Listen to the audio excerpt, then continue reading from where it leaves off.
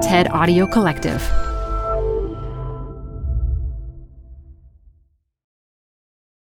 Reboot your credit card with Apple Card, the only credit card designed for iPhone. It gives you up to 3% daily cash back on every purchase. Plus, Apple Card has no fees, not even hidden ones. Apply for Apple Card now in the Wallet app on iPhone. Apple Card issued by Goldman Sachs Bank USA, Salt Lake City branch, subject to credit approval. Variable APRs for Apple Card range from 19.24% to 29.49% based on creditworthiness. Rates as of February 1st, 2024. Terms and more at applecard.com. Hi, I'm Debbie Millman. Canva is great for designing visual content for work, no matter what industry or department you work in. Nail your next presentation with Canva Presentations. Start with a professionally designed template and use it as a springboard for your design. It's a serious time saver. Time to present but can't be there in person? Enter Canva Talking Presentations. Record yourself presenting and add your talking head to your slides so your audience can watch your perfected presentation anywhere, anytime. Start designing today at canva.com. Designed for work.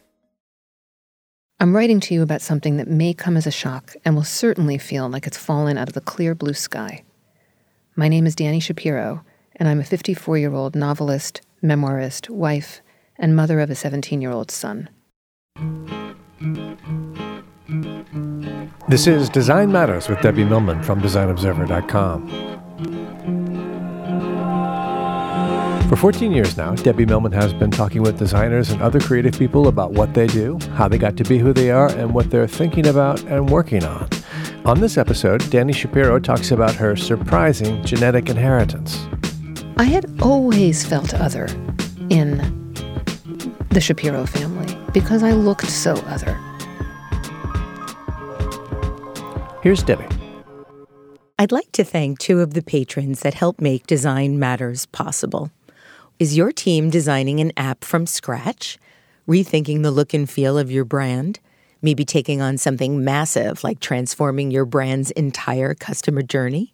Well, don't do it the old way, passing numberless one-off comps through endless emails. Instead, do it all in one place. Do it in Adobe XD, now for free with the new starter plan.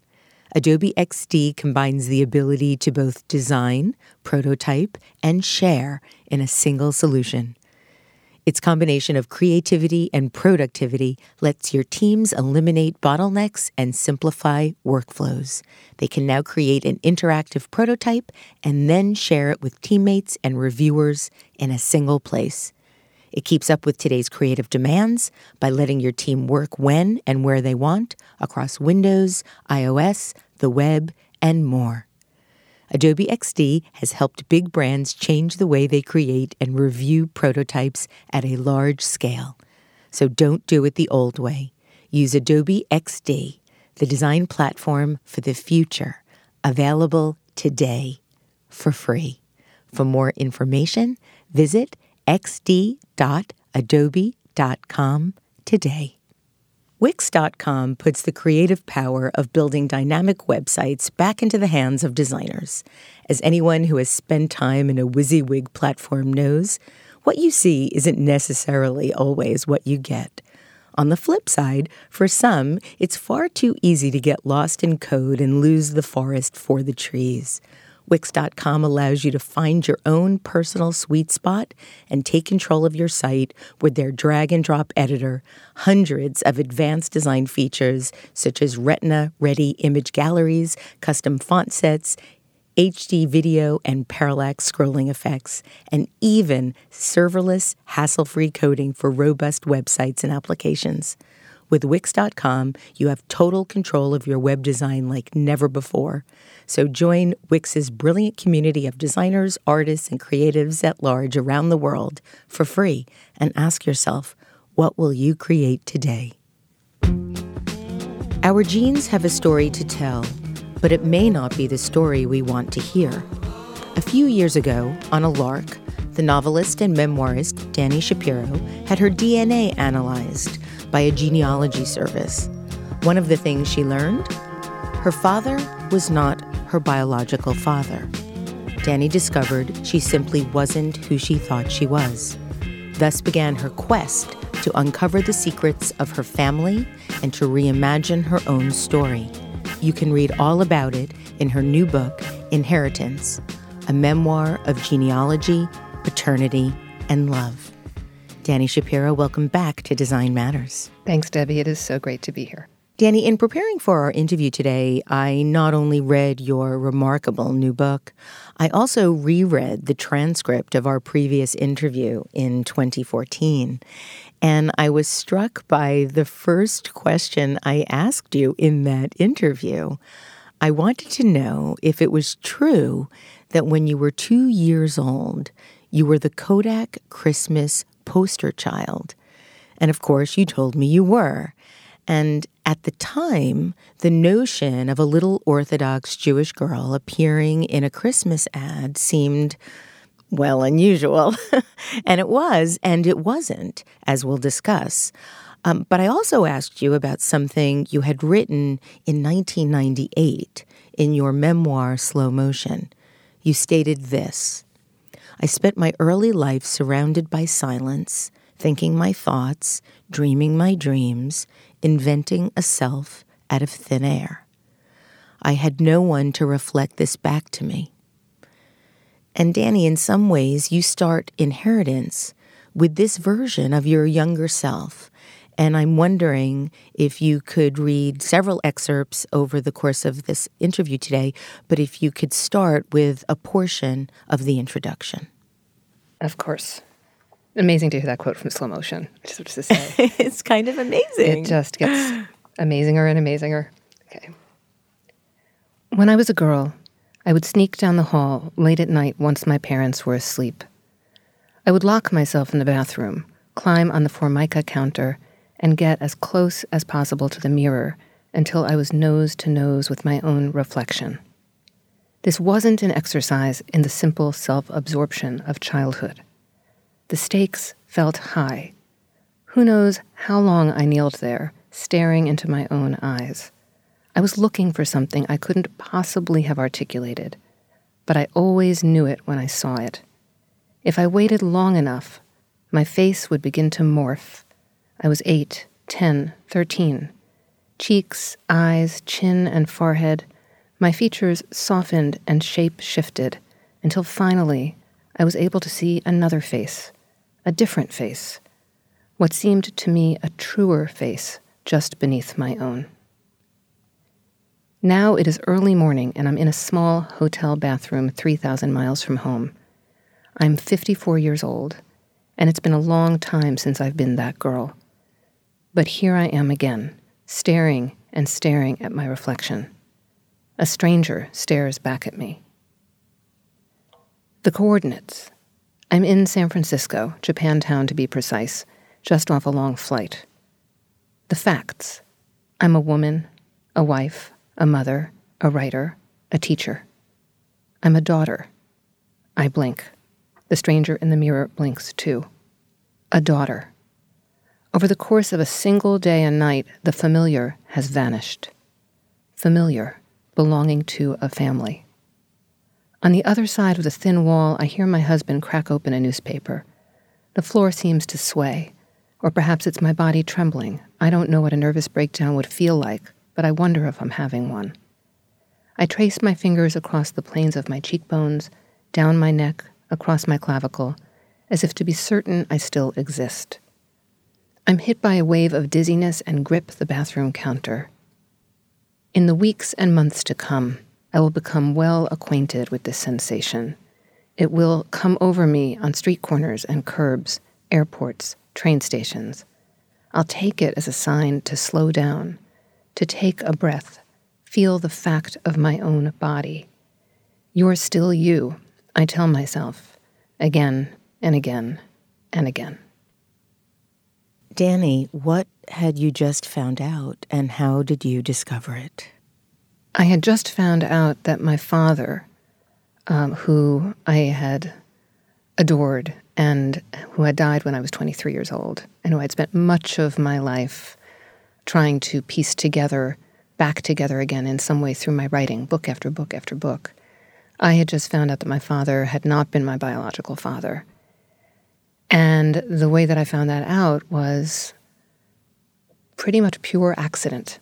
My husband was interested in doing one of those commercial DNA tests, and he asked me casually if I wanted to do one too, and the prices had just dipped below $100, and I'm like, sure. There was very little curiosity. I'm haunted by the fact that I could easily have said no, but I said yes. And then when my results came back, they told a very different story than the one that I had absolutely known, more than believed, never had any reason to question for 54 years. Now, you found this out by comparing the results to your half-sister, who was your father's daughter from a previous marriage, someone that you had not particularly been close to. What happened was that when my results came back from Ancestry.com, the commercial testing place that I used, first of all, they showed a percentage at my ethnicity, like what made me up, that didn't really make any sense. You were 52% Ashkenazi, right? 52% Eastern European Ashkenazi, whereas I would have imagined that I would have been close to 100%. Right. I'm 98 point something percent. Right. Well, that's what you would expect. Both of your parents are Eastern European Ashkenazi, then you're going to be, and my husband, who's both of his parents are Eastern European Ashkenazi, when his results came back, he was at 88%. I mean, it was pretty high. 52. Somebody went out of the tribe. Something happened somewhere along the way. But when I first saw the 52%, I actually thought, maybe that's what it's like. Maybe, there's a long history of, diaspora and pogroms, and maybe this is just what it is to be Jewish, maybe we're all half Jewish. But then a couple of things happened, and one was that a first cousin appeared on my page on Ancestry.com, and that first cousin was a total stranger. A period T period. A period T period. Just initials, and it was a blue icon. They do blue for boys and pink for girls. That's all I knew. I knew that it was a man, and I saw these initials. And still, I've got to tell you, Debbie, nothing about this really raised alarm bells for me. Such was my absolute certainty that I was who I had always thought I was. So it was my husband who suggested that I reach out to my half-sister. And I had remembered that she had done her own genetic testing. So I did. And she sent me her kit number, and there's a site where you can actually compare two DNA files side by side to see what the relationship is. And as I write in the book, it took a fraction of a second. It took something like 0.4538 of a second for the results to come back in, and the results showed that we were not related. Your father died in a car accident when you were 23, as you mentioned, and your half-sister was 38. Your mother had died many years ago as well. You were all part of a large Orthodox Jewish family. Your grandfather was a founder of the Lincoln Square Synagogue, one of the country's most respected Orthodox institutions. Your uncle had been president of the Orthodox Union. Your grandparents had been pillars of the observant Jewish community, both in America and in Israel. Though you're not a religious person now, you, like me, have a strong spiritual connection to our heritage. And in less than, as you said, one fraction of a second, there would now and forever be a before. And you describe it in the book, and I'm wondering if you can read that section as well. I woke up one morning and life was as I had always known it to be. There were certain things I thought I could count on. I looked at my hand, for example, and I knew it was my hand. My foot was my foot, my face, my face, my history, my history. After all, it's impossible to know the future, but we can be reasonably sure about the past. By the time I went to bed that night, my entire history, the life I had lived, had crumbled beneath me like the buried ruins of a long-forgotten city. Danny, you wrote a book before Inheritance, before you knew anything about your DNA, titled Hourglass, which is a memoir about time, memory, and marriage. In it, you describe seeing a photograph of yourself as a child on a vacation with your parents. And in Hourglass, you write, "On a glistening white beach, I am a little girl beaming with unbridled joy on the lap of her father, a deeply tanned young man who looks to be at home in the world. I stare at the photo of my beautiful lost father and the unself-conscious child whose whole self presses against him with the ease of knowing how absolutely she is loved." What is it like now, rereading your work and knowing that what you knew to be true then is different now? I have so many thoughts about that. First, one of the most stunning things to me about the last couple of years, as I have sort of pieced my way bit by bit through this discovery, which really has to do with reordering my history, is how much I knew in a way without knowing. Right. And my work is just littered with clues. It really is. It's crazy. I have to say. You're a memoirist, so this is really an extraordinary re-threading. Yeah, and there's the information is there. It's like my unconscious. My first novel, which has been out of print for years, and I don't think you've read it, and no one should really read it. It was just, I was learning how to write kind of in public. But I went back and looked at it, and there is this moment in the first chapter where the main character, it was a very autobiographical novel. It was so the Danny character, whose name was Lucy Greenberg. Lucy's dad is putting her to bed, and instead of telling her fairy tales, he tells her stories of the Greenberg family history. And in the novel, I use a story that my father, or maybe my aunt, had told me about their childhood. And in the story, it's right before Passover, and they are going to deliver meals to poor Jews around New York City. And they go to deliver a meal to a rabbi who's fallen on hard times. And Lucy's father gets out of the car and races over to the rabbi's doorstep to leave the food. And the rabbi opens the door. And Lucy's father is very upset that the rabbi's opened the door because it's not a mitzvah, it's not a good deed if you're seen doing it. So Lucy's father turns around and says, you shouldn't have seen me. And the rabbi says, "Who are you? Wait, I know who you are. I would know that face anywhere. You're a Greenberg." And Lucy's father puts her to bed, and she lies there in the dark, and she thinks, that's how I wish that I would be known. I would like to be known by my face wherever I go in the world. I would like people to be able to point to me and say, there goes a Greenberg. Wow. I wrote that novel when I was 26, 27 years old. I knew on some level that was inaccessible to me, and I was trying to puzzle it through all my life. So to go back to your question, I now look at that photograph with layers and layers of feeling. In one way, I feel that absolutely my father absolutely adored me, and that was one of the saving graces of my life, in a life that I might not otherwise have survived. I also spent a lot of time as a writer trying to understand his sadness, because one of the things that's remarkable about that photograph was that he really was so joyful, that it was a joyful photograph. There's not a lot of those, which is why I think it stayed with me.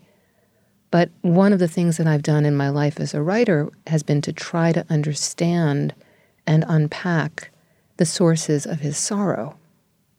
And one of the more painful and complicated aspects of this discovery was to realize that I think his inability to have his own biological child with my mother was a source of that sorrow. Assuming that he knew, knowing that I wasn't his biological child, I think was a piece of, what's interesting about it is that it reorders all of the things that I thought about both of my parents, all of the narratives I supplied about both of them. That's all still true.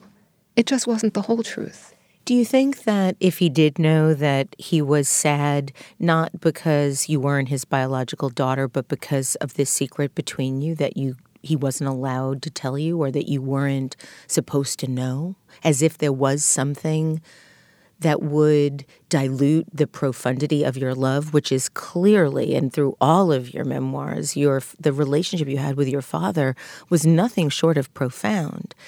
The fact that you're not his biological daughter doesn't change the profundity of that love. Right. And so I was thinking as I was reading the book and knowing from your previous books the relationship that you've had with him, was that sadness having to bear this lie? I think certainly that the sadness was in part in trying to kind of stuff that secret so far away that it didn't even exist anymore. But secrets don't really behave. No, they don't. They don't fall in line when you try to shove them away. And I think, too, that there was shame and trauma surrounding the way that my parents conceived me, and that carried over. So there was something that was unsaid. I don't think he laid awake at night and thought, I wonder whether Danny should know or whether I should tell her or even we're doing a wrong thing by not telling her. I don't think so. But I think it acted upon him in different ways. I also think that he was a religious Jew, and there is that all-important, back to mitzvahs, the all-important be fruitful and multiply. And I think that there was something in there for him that he felt, that he would have felt because he would have been conditioned to feel it. I don't think it affected his love for me one iota, but I do feel that it was a source of great complexity for him.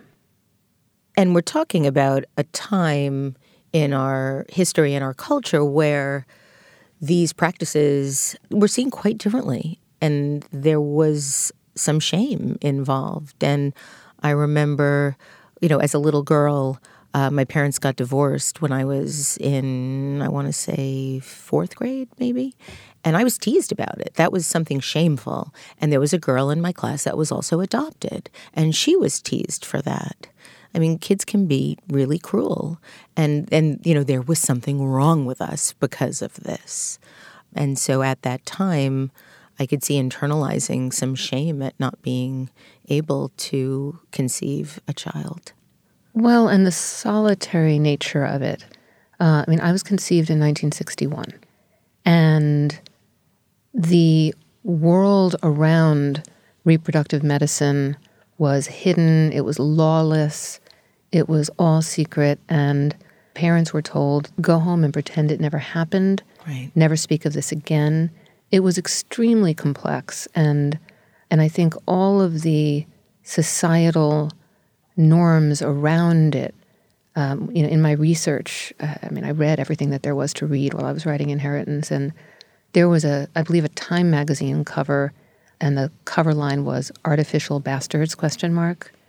And also, Who's Afraid of Virginia Woolf, Edward Albee's play, was opening on Broadway that year, and it depicted a childless couple, as a couple of people who were just monstrous to each other. And outlaws, outcasts. Right. I mean, the whole notion of identity back then was so misunderstood. I know you saw the recent documentary, 3 Identical Strangers, about 3 identical brothers who were separated at birth and studied in an effort to understand nature versus nurture, which now is just even beyond cruel. It's abuse. And it seems that the 1960s through the 1980s were times of truly unimaginable and unethical practices that are only really coming out now. Well, the child was the goal, and therefore the child was an object. It was essential that parents and doctors and everyone involved in the process not think beyond the success of a birth and giving these parents a child. And on the one hand, all of that is great. It's wonderful for parents who want to have a child to be able to have a child, but it moved away from any thought to what it would mean to strip a child of her identity. And you found out, again, before the actual DNA, some of the breadcrumbs that you are able to go back and piece together in crafting what could have happened, because both of your parents were dead, and the only piece of information you had was A period, T period.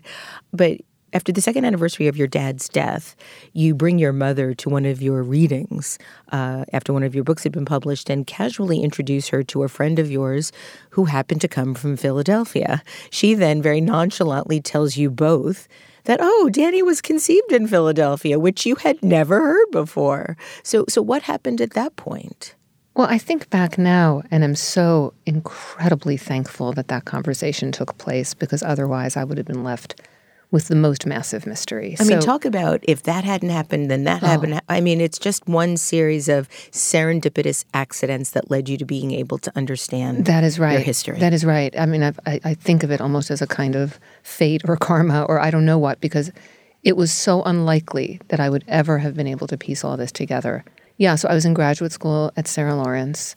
It was the second anniversary of my father's death, and I remember that because I didn't want my mother to be alone that night. And so I brought her with me to Sarah Lawrence, and I introduced her to my friend Rachel. And Rachel told my mother she was from Philadelphia. My mother said that I was conceived in Philadelphia, and I said, Mom, what are you talking about? I've never heard that. Like Love Shack? Like, right. Was there a nice hotel? You went away for the weekend? And she said, oh, you don't want to know. It's not a pretty story, which kind of tells you everything you need to know about my mother. But later that night, I was driving her home back to New York City. And I said, Mom, you cannot just say that about my conception. Like, what happened?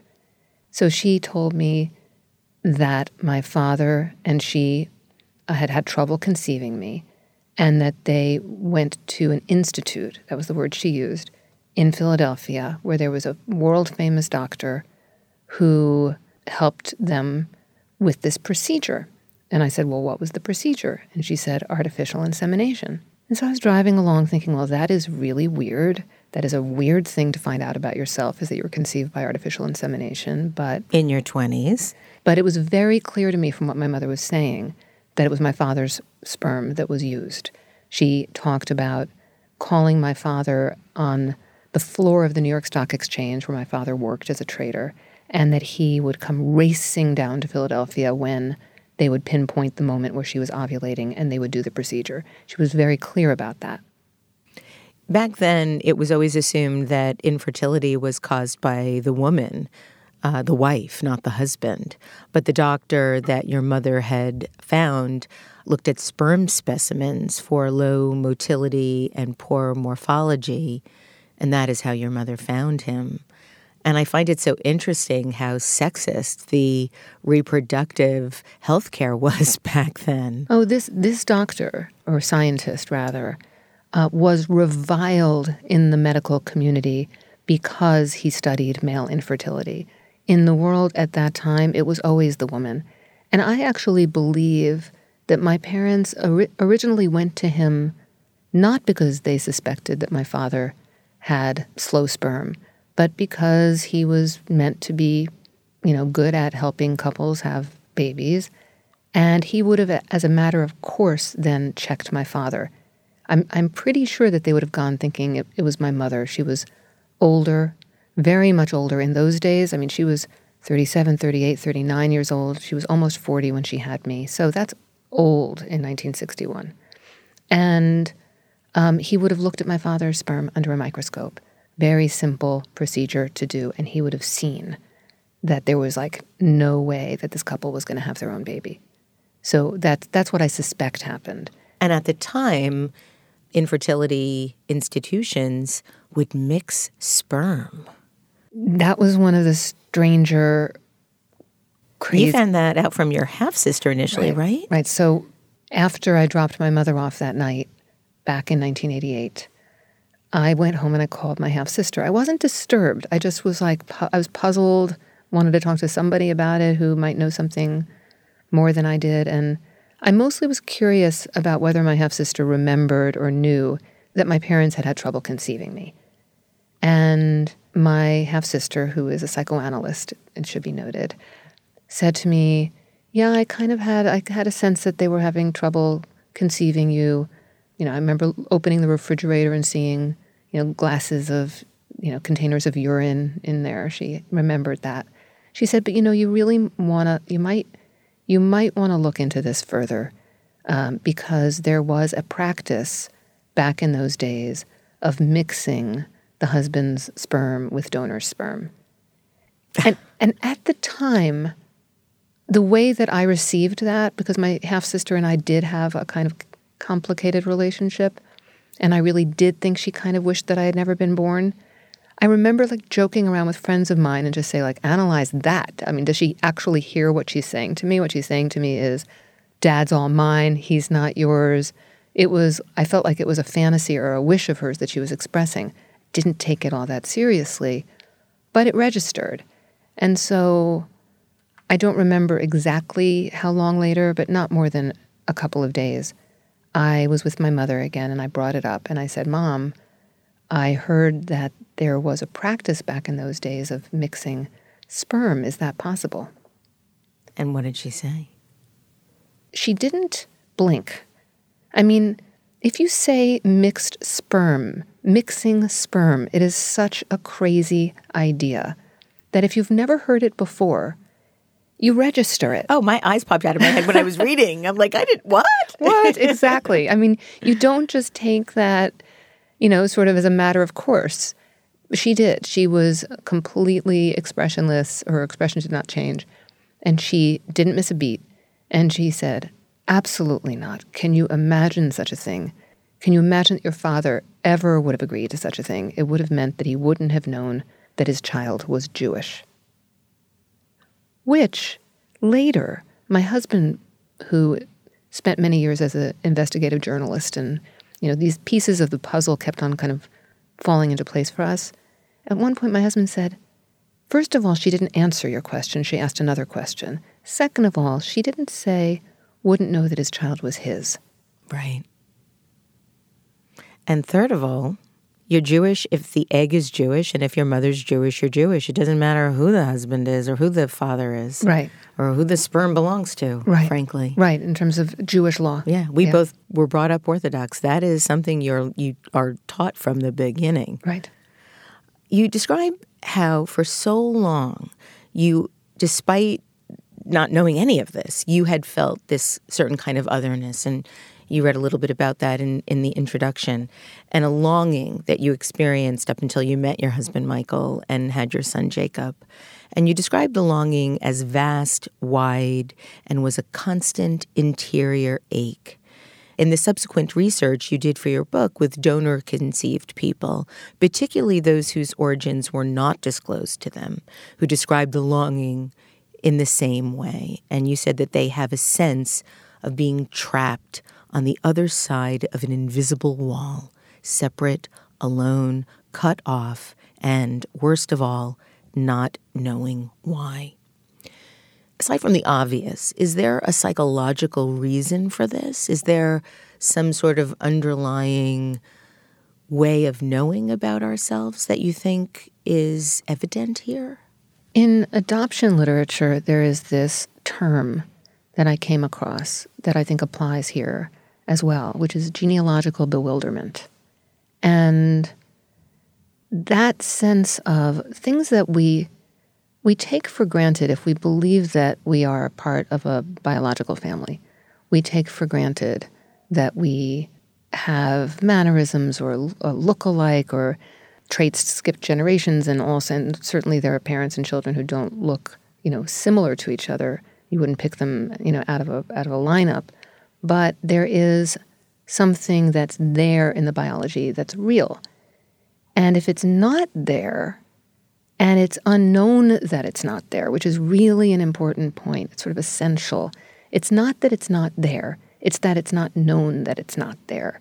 And so the child grows up, I grew up turning that feeling of otherness, shame, confusion, being on the other side of that wall, not fitting in, not belonging, against myself, because I had no reason to feel that way as far as I knew. I didn't understand why I was in this kind of fog of pain and why I felt other. I certainly wouldn't have had any language for that, but it completely formed my childhood and my life even as a young woman, I think.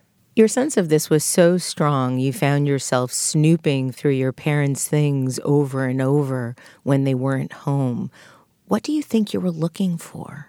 Well, that's the thing, is that I didn't know what I was looking for, but I knew that there was something that I didn't You needed to find. know.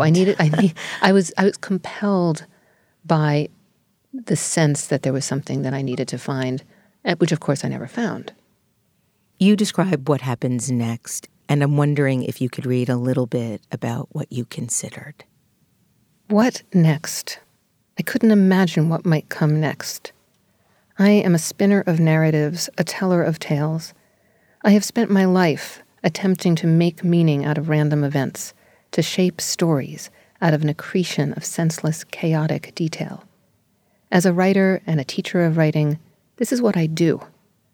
What if, I might begin to suggest to a student, how about, but I have been dealing within the confines of a known world. I am not a fantasist. I have never been particularly drawn to mysteries of the whodunit variety nor sci-fi. A hint of magic realism interests me, but there are limits to my suspension of disbelief. What never fails to draw me in, however, are secrets.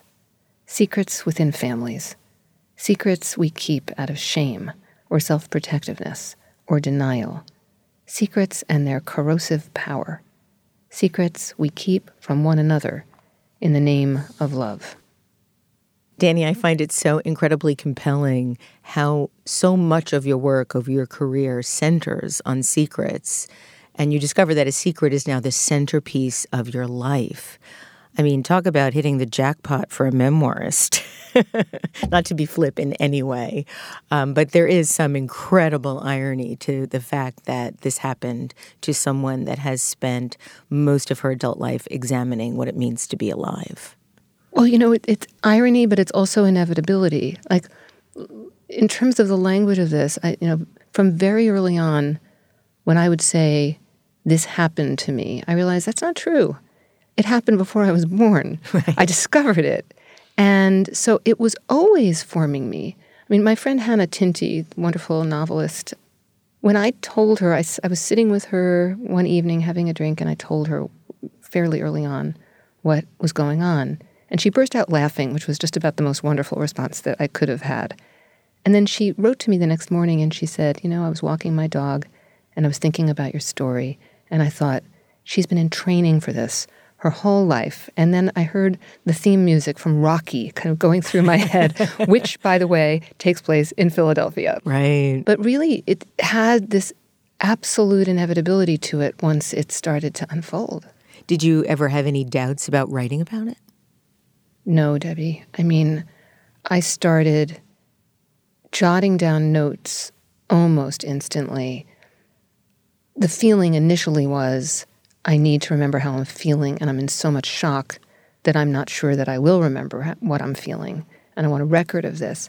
And then the other sense that I had very early on was that anybody who might know anything about this was going to be very old.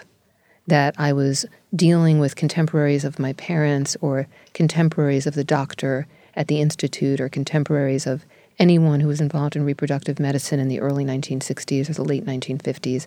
They were going to be in their late 80s or in their 90s. And my husband and I started having this joke between us where I wouldn't want to pick up the phone and call someone because I don't like doing that, especially if they don't want to hear from me or I think they might not want to hear from me.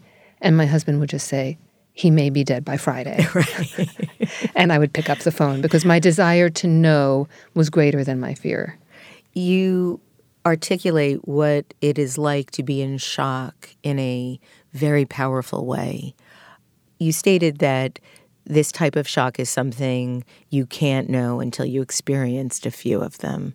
And you quote Nabokov from Speak Memory and ask, how do you examine a deluded mind when one's only resource is a deluded mind?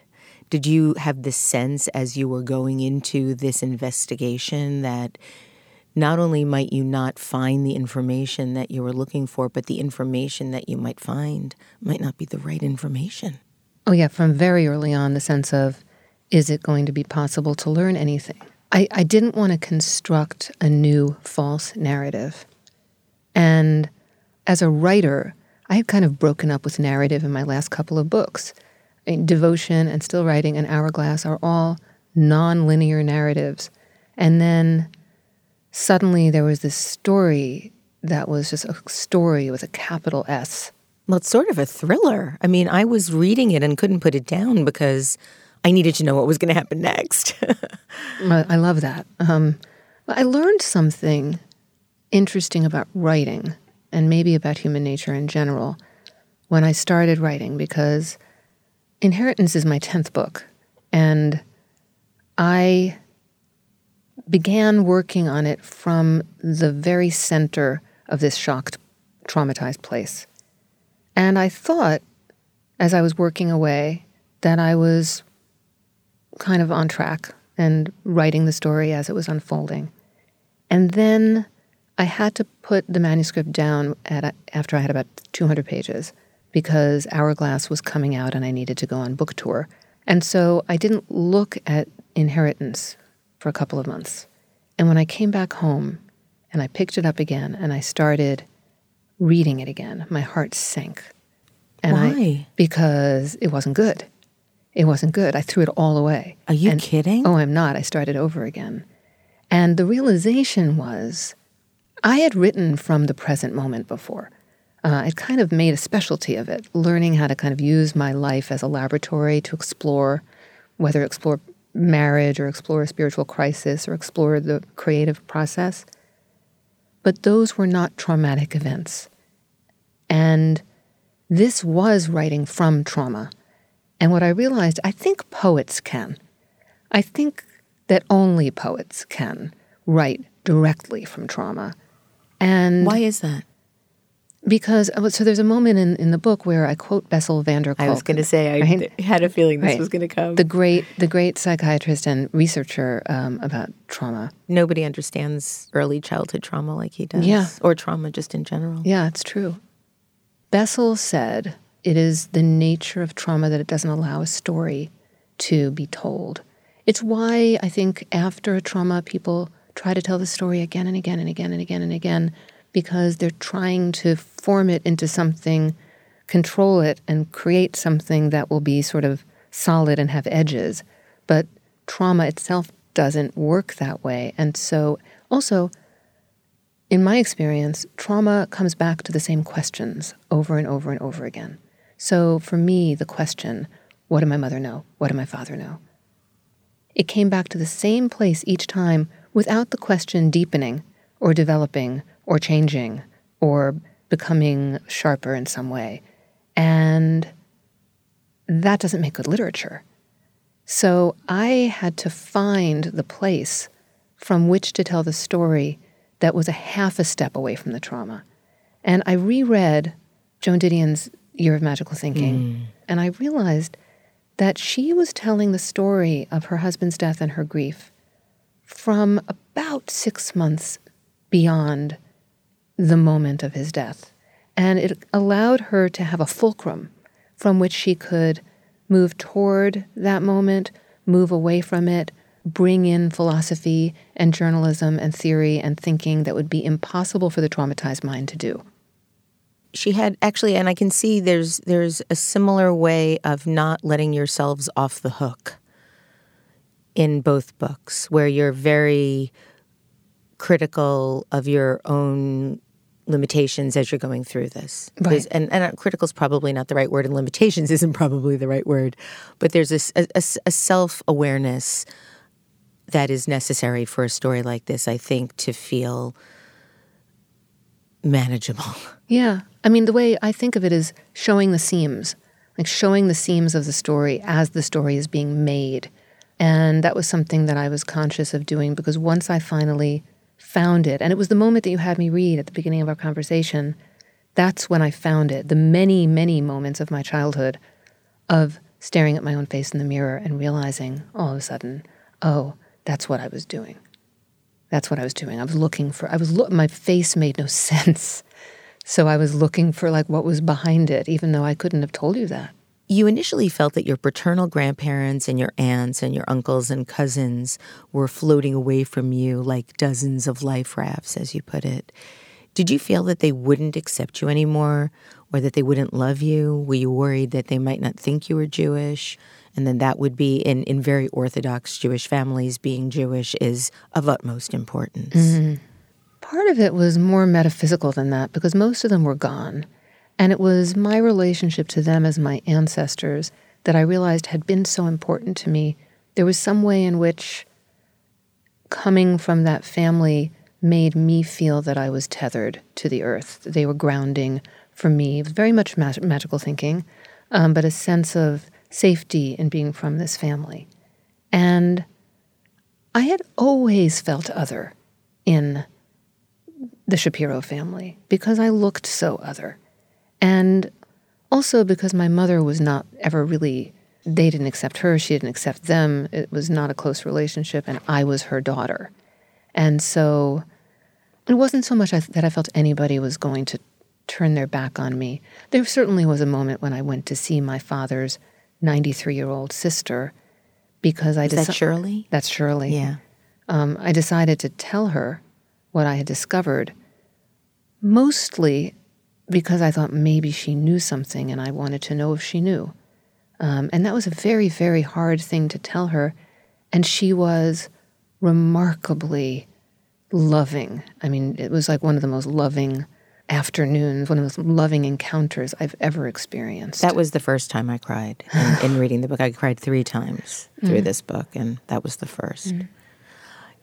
You and your husband, Michael, go on a fact-finding mission through Ancestry.com and ultimately through this first cousin, A.T., are able to figure out who your biological father might be. It took you 36 hours to find your biological father. Some people spend decades. It took you 36 hours to find your biological father and his email address. You almost instantly write him a letter, despite urging from experts that there was a right way and a wrong way to go about doing something like this. But you write about how you weren't feeling careful or methodical. In fact, you were feeling quite the opposite. You describe yourself as feeling wild and reckless, and you sent an email right away. Can you read it for us? There was just this, I felt, it was in that moment about a kind of moving forward for me, a momentum. I was in so much pain about discovering that my dad wasn't my biological father and that I had been betrayed and lied to for my entire life, that for a while there, everything that I did was about taking action. If I was taking action, then I felt that I might survive this. Dear Dr. Walden, I'm writing to you about something that may come as a shock and will certainly feel like it's fallen out of the clear blue sky. My name is Dani Shapiro, and I'm a 54-year-old novelist, memoirist, wife, and mother of a 17-year-old son. I live in Litchfield County, Connecticut. I recently took a DNA test as nothing more than a lark. I have always believed my parents to be my biological parents. But now I have reason to believe that you may be my biological father. I won't write more unless A, this makes sense to you, and B, you're willing to communicate with me about it. I so hope you're willing. And he didn't write back. And then you wrote again. This time he responded. You had a few volleys back and forth, and you asked if the two of you could meet. Tell us what happened then. Initially, he wrote back. He's a very thoughtful person. And I also want to say that by answering me initially, he didn't have to do that. He could have ghosted me. He could have lied to me. Well, he deleted it first. I later found out that he deleted my first email like it was a hot potato in his inbox. And it was when I wrote to him a second time that he fished it out. And he lives on the other side of the country. I told him that I would be happy to fly to the Pacific Northwest for a cup of coffee, that I just wanted to have the experience of meeting my biological father. And he initially wrote saying, I need some time to process your request, and I'll get back to you in a couple of weeks. He has been married for 50 years. He has 3 children, very close-knit family, and I knew that he was processing a lot of this with his family. His wife of 50 years had never known that he had been a sperm donor when he was a young medical student. And after a couple of weeks, I received a letter from him, and it was a really hard letter. It didn't sound like the rest of his communication to me. And in it, he pretty much said I had been given a guarantee of anonymity by the institute where I donated as a 22-year-old medical student. And, you have been able to learn a little bit about me, and I've been able to learn a little bit about you, and that's where we're going to leave it. And this is going to be my final communication. How did you feel, Danny? I felt some combination of rage and devastation. The rage, I think, came from a sense of powerlessness. I felt like, is this it? And, up until that point, I had felt that if I could know a couple of things for sure, that I would be okay. Like what? Medical history and knowing where I came from. And I had both of those things. But I still felt that I wanted more. I wanted to know. I wanted the reality of it to settle in. And I didn't know how to make that happen, because to spend 54 years in one story, in one narrative, this is my mother, this is my father, this is who I am, this is where I come from, and then to have that unraveled and not be able to put that back together again, it felt important to me. I think I would have survived, but it felt important to me. And the anger, I think, came from a place of you're relying on the decades-old promises of a defunct institution as your moral high ground here. That just felt like, really, we're kind of in this together. We're all in this together. The idea of having responsibility for this thing that, in fact, did happen. There are very few things in life that you can't take back, and one of them is having a child. Yeah. Even if it's as a sperm donor, and you had this idea that you were never going to know anything about any possible biological children. And then he changed his mind. I was struck by the notion that your husband, Michael, had been certain all along that he would change his mind. Where did that sense come from in Michael? Michael's sense was that more would be revealed. I don't know that he actually felt that Ben would change his mind. I think he thought there might be other half-siblings, that more would happen. I actually felt somewhere within me a sense that he would change his mind, which is why I did not write back to him. I did not respond. I did not say, I'm sorry, or will you reconsider, or I understand. Or that took a lot of self-control. Bravo. I did this thing that I've never done before in my life about anything, which is that evening, I opened a file on my computer that I titled Imaginary Responses, and I just started writing responses to him whenever I felt like it, that I knew I would never send, but I needed to get off my chest. But there was a sense that his voice in that last letter didn't feel like his true voice. And it's a very bizarre thing to say that about someone who's a perfect stranger. And yet I felt that on some level I knew him, which is, again, a very strange feeling, but I did feel it. And I thought that he might come around.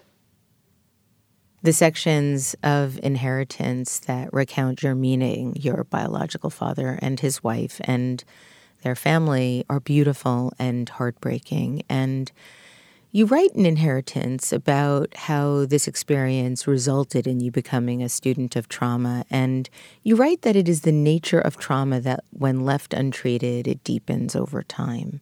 And you see this particular trauma is in many ways your inheritance. You inherited this trauma.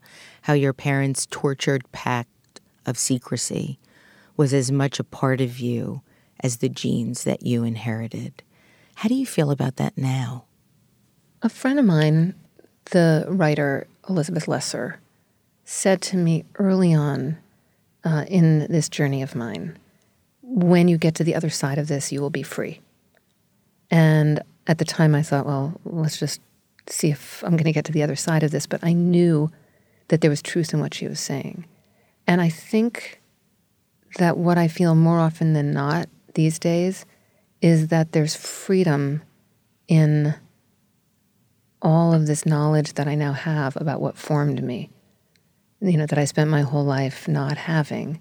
And so, or there was another moment, and I write about it in Inheritance, where a rabbi friend says to me, can you accept the two tributaries?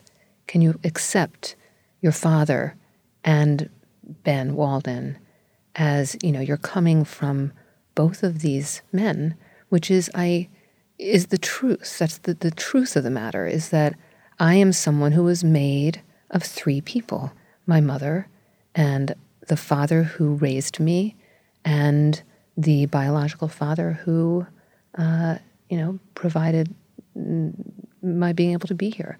But the nature and the nurture of all of that is what made me me. And so I inherited the trauma, but I also inherited a pretty amazing constitution from my biological father, actually. He comes from just this line of constitutionally very, very solid people. I never understood why I was so constitutionally, in great shape. It didn't make any sense given the parents that I came from, and yet there it was, and that's nature. And then the nurture of it, as we were talking about earlier, was this father who loved me and had a very, very loving, very capacious heart. You write about how trauma and gratitude aren't mutually exclusive. How are they intertwined? I think the moment that you're referring to is that sometimes what happens, I think both with adoptees and with people who discover that they're donor conceived, is a sense that, well, you should just be grateful that you're here, aren't you? You're here. It's all, you got good genes, you had a good life, it's all good, and that is true. But it's not the only truth. And I think, if I can generalize, I think in this country especially, one of the things that we do is we want to just kind of define and have our emotional lives be, especially when it comes to complex questions, be one way. So, grateful. #grateful. Yay! If only everything was just that dimensional, right? And so the idea that I can feel gratitude, immense gratitude. I feel that this is miraculous, actually. I feel now that it's like my superpower, that I have, at this point in my life, hopefully with a bunch more life left to live, this knowledge and awareness and desire to understand more about the human condition, and kind of have gone to the front of the human condition in certain ways. And I'm an artist, so I get to explore that, and that's thrilling to me. It's almost like it doesn't even matter that it's my story. It's just a great story. But at the same time, it's more complicated than that, and it always will be. And that dizziness that I described at the beginning, I still feel that. I felt it walking here today. Just like all of a sudden, like, whoa. That expression, the rug gets pulled out from under me, we use that expression all the time, but that's actually what happened. There was kind of a groundlessness to that. And I am at my best when I just embrace the groundlessness.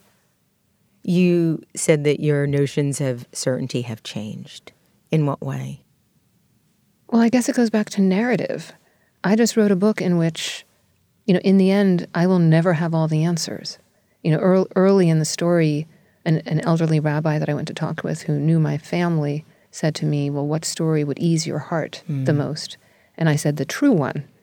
And I was still at a point where I thought, there's going to be a box with a lock, and I'm going to open it, and there are going to be papers in there, or there's going to be somebody who says to me, this is what your mother told me, or this is what your father told me, this is how it happened. I'm not going to get to have that. So the only way, I think, to contend with that is to embrace that sense of uncertainty, and also the awareness that we all really are living in that place. I just got to have a kind of a more of a good hard look at it than many people do. You state that it is a measure of true adulthood that we are able to imagine our parents as the people they may have been before us. How do you see your parents now? This has given me significantly more empathy for my parents, even as I have found that their withholding the truth from me was, it's a bitter pill to swallow. However, imagining our parents as who they were before us is something that we don't tend to do. Children of parents, however old we are pretty sort of, solipsistic in that experience. Your mother's your mother, your father's your father. That's who they are to you. They're not people other than that. And I really had to imagine my parents and their struggle and their desperation and their fear and their love for each other, I think, at the beginning, and their willingness to do anything, whatever it took, to have a baby. I've thought a lot about the fact that they didn't choose to adopt. And I think my mother really, really, really wanted to be pregnant. She wanted to have that experience. She wanted to give birth. And I think my father got on board for that, even though it was really a very complicated and very hard thing to do at the time. And so thinking about them, several times in the book, I imagine them as who they were before me. And in the writing, that was some of the most, in a way, lovely kind of parts of writing it, was thinking about getting as close as I possibly could, using my imagination and my memory and my sense of them, to who they were when they walked into that institute in Philadelphia and what got them there. Danny, I have one last question for you, and then I'm hoping you'll read one more short passage for us. My question is this. You ask yourself this question several times in the book. Who was I without my history? Who was I without my history? What did you discover? I think that what I meant at that point was the history that I had always known. So when I look at photographs of my childhood, we talked earlier about that photograph of my dad and me, or if I look at a picture of my mother and my father and me, or if I look at a picture of myself as a little girl, and it should be noted, I look almost exactly like my biological father. There's this sense of having to reorder it, right? And yet at the same time, there is a freedom in being able to sit or stand in that groundlessness of, in a way, it's like my history up until June 30th of 2016 was sealed on that day. And it became everything that I had understood about myself up until that point. And that became like a sealed pod. And for a while, I think what I felt was that if I could draw it, I would have envisioned myself as sort of like floating in the ether outside of that pod. And I don't feel that way now. I feel like I'm starting to build a new history, that has its own ground. And within that, there has to be a willingness to live in uncertainty, to live in not knowing, and to make meaning out of all that, which is everything that I've tried to do my whole life and just what I'm continuing to do now. Will you read one last passage for us? But then I was born, and whatever sequelae there might have been to the unorthodox methods surrounding my conception vanished into the ether of magical thinking. If it wasn't thought, it wasn't so. If it wasn't spoken, it hadn't happened. Except that secrets, particularly the most deeply held ones, have a way of leaching into everything surrounding them. A psychoanalytic phrase, the unthought known, became my instrument of illumination as I poked and prodded at my history with my parents. The psychoanalyst who coined it, Christopher Bolas, writes, "There is in each of us a fundamental split between what we think we know and what we know but will never be able to think. Dani Shapiro, thank you so much for sharing so much of your stories with us. And thank you for joining us today on Design Matters. Thank you, Debbie. Such a pleasure. Dani's new book is titled Inheritance, a memoir of genealogy, paternity, and love. For more information about Dani, you can go to www.danishapiro.com. This is the 14th year I've been doing Design Matters, and I'd like to thank you for listening. And remember, we can talk about making a difference, we can make a difference, or we can do both. I'm Debbie Millman, and I look forward to talking with you again soon. For more information about Design Matters or to subscribe to our newsletter, go to debbiemillman.com. If you love this podcast, please consider contributing to our DRIP Kickstarter community. Members get early access to the podcast, transcripts of every interview, invitations to live interviews, Q&A sessions with guests, and a brand new annual magazine. You can learn more about this at d.rip/Debbie/Millman. That's d.rip/Debbie-Millman. And if you really like this podcast, please write a review in the iTunes Store and link to the podcast on social media. Design Matters is produced by Curtis Fox Productions. The show is published exclusively by DesignObserver.com and recorded at the School of Visual Arts Masters in Branding program in New York City. The editor-in-chief of Design Matters Media is Zachary Pettit, and the art director is Emily Weiland. Generous support for Design Matters Media is provided by Adobe XD and Wix.com.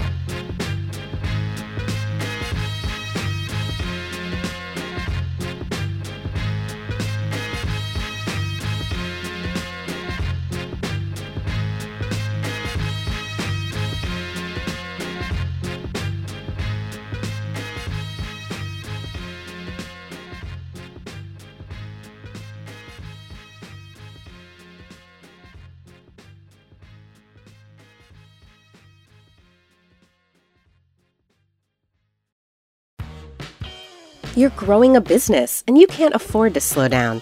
If anything, you could probably use a few more hours in the day. That's why the most successful growing businesses are working together in Slack. Slack is where work happens, with all your people, data, and information in one AI-powered place. Start a call instantly in huddles and ditch cumbersome calendar invites. Or build an automation with Workflow Builder to take routine tasks off your plate, no coding required. Grow your business in Slack. Visit slack.com to get started.